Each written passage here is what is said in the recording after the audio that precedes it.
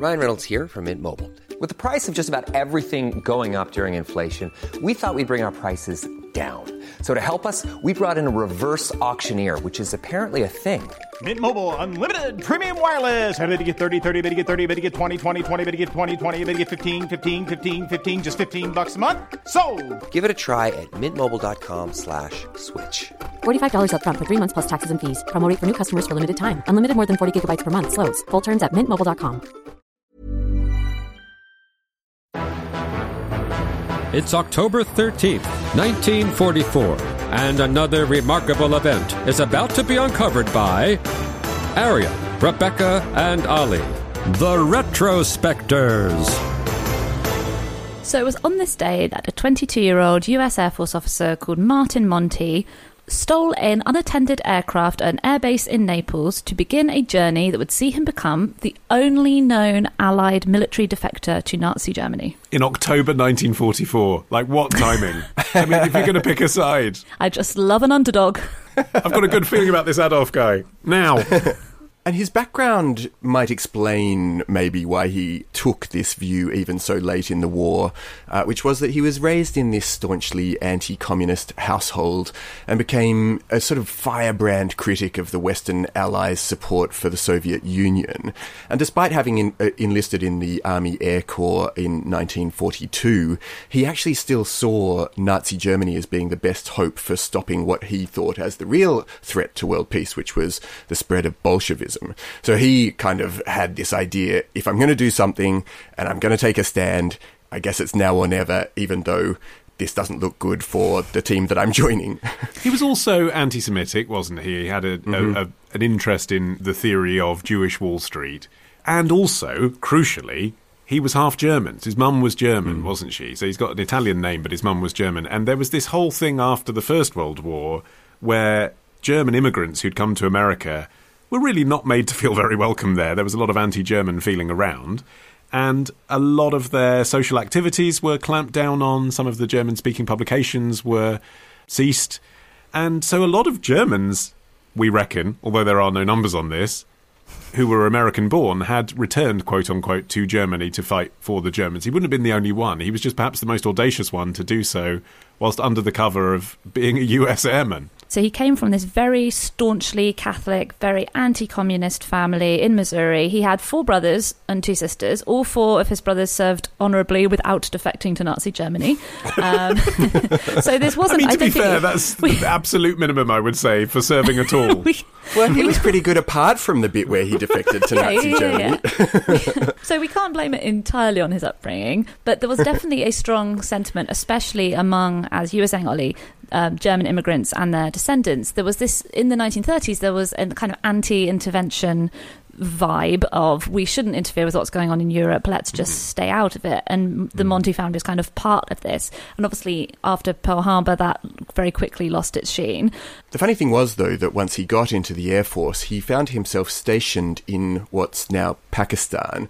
And that was really not close enough to the action for him by half. And so he went AWOL and got on a transport plane bound for North Africa. And from there, he gradually made his way to this US air base in Naples, Italy, which was where he got his hands on this P-38 Lockheed Lightning airplane and jumped in. It was being repaired. He claimed it was for a test flight, didn't he? Yeah. He's like, I'm just going to test it. Just going to take it out for a quick spin, you guys. Yeah. Well, I mean, the absolutely shocking thing about this whole story is that he was able to talk himself onto 3 separate military planes. He went to Cairo, Tripoli, and finally Naples, and no one seems to have questioned him at the time. And then this is a weird thing. This is a thing that runs throughout the Monti story, is that he just go through so many weird flip-flops. It's so hard to work out what his intentions were at any one time, because when he got to Naples, the first thing he did was visit a base where some of his friends from his Air Force training were stationed.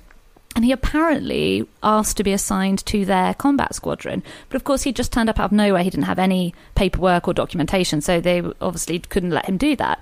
So it does seem like maybe maybe he was always going to do that. Maybe he was planning on stealing one of their planes and flying into the German occupation. But there's just all these weird moments in the story where you're like, wait, was he about to change his mind? You know, did he think, if I can't get into combat, I'm just going to defect to Nazi Germany? Which kind of seems like an extreme step to take. So he did manage quite quickly to convince the Germans that his intentions were to join them, and they used him immediately as a propaganda tool. There was an English language radio station in Bremen which was being made to sound as if it was coming from the United States to Americans to try and radicalise Americans. And he broadcast in English on that station, which I would absolutely be fascinated to hear, but I've been scouring YouTube, and that it's weird because in his trial, they heard him on the radio, and then weirdly all of that seems to have disappeared, all of the clips of him doing it, which does suggest to me that it's not something the Americans particularly still want to be broadcast. He wasn't actually very good at it, so even the Nazis only let him do it a few times, and then they sort of redirected him into written propaganda, also feeling that his strengths didn't lie in live broadcasting. Could you just give it a bit more oomph, Martin? You know, just a few more hiles, a bit more fire. You know, I said up top that he was the only military man to defect to Nazi Germany, but there were other people from Allied nations working with him at these propaganda headquarters. There was one called, her nickname was Axis Sally, and she reportedly loathed Monti and didn't want to work with him. She thought, probably not incorrectly, that he was maybe a spy or a traitor. I mean, he does seem to have oscillated quite a lot in his opinions, so I think that's probably fair game. But so there were actually quite a lot of defectors. It's just none of them were military. Most of them were either German Americans who had, as you said earlier, Ollie, who had returned to Germany, or they were journalists who'd been covering Nazi Germany and kind of got sucked in.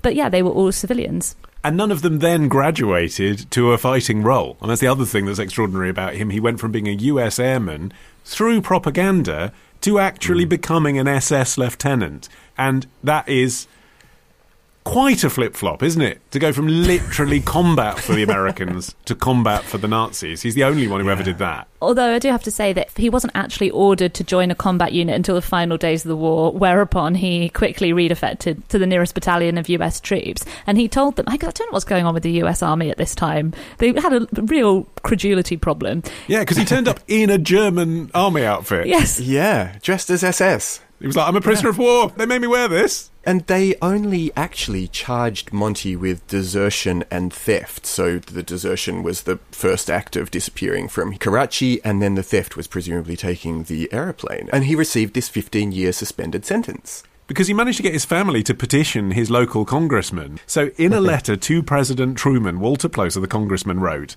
"This seems to be the case of an impetuous young man who wanted to fight for America." And that's how it was seen in the press of the day. 1946, the St. Louis Post says, "He bailed out, was captured, escaped, and finally made his way back to American forces. His crime appears to have been that he was, in army slang, an eager beaver."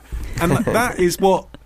It's obvious now, isn't it? That's just what they wanted to believe. There was no evidence apart from his own justifications for stealing a plane. But of course there was no documentation. It would have been very difficult for them to get to the bottom of what he'd actually been doing in Germany. So for a long time he did manage to coast along on this idea that he had been a prisoner of war. And then the weird thing is, a week after he was released from prison, he re-enlisted in the Air Force as a private. And then he was able to carry on serving until finally, through a tip-off from an Army criminal investigation officer, the newspaper columnist Drew Pearson, who we mentioned in our Patton episode, he wrote an expose on Monti in the Washington Post, and that led to a big inquiry which uncovered all of this crazy stuff that he'd actually been up to.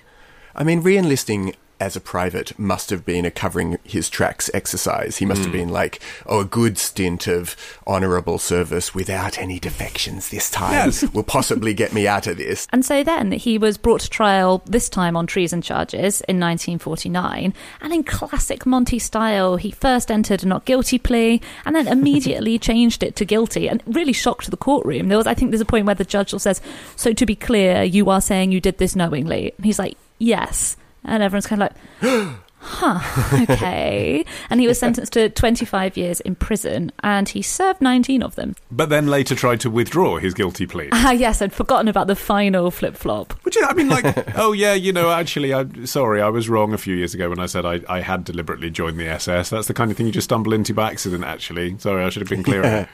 And then after he was released in 1968, he never spoke publicly about his actions during the war, his motivations. He lived a really obscure life. I think he lived in Florida, but he just lived for another like 30 years or something and then died and never really told anyone what was going on. Hey, Grandad, what did you do in the war?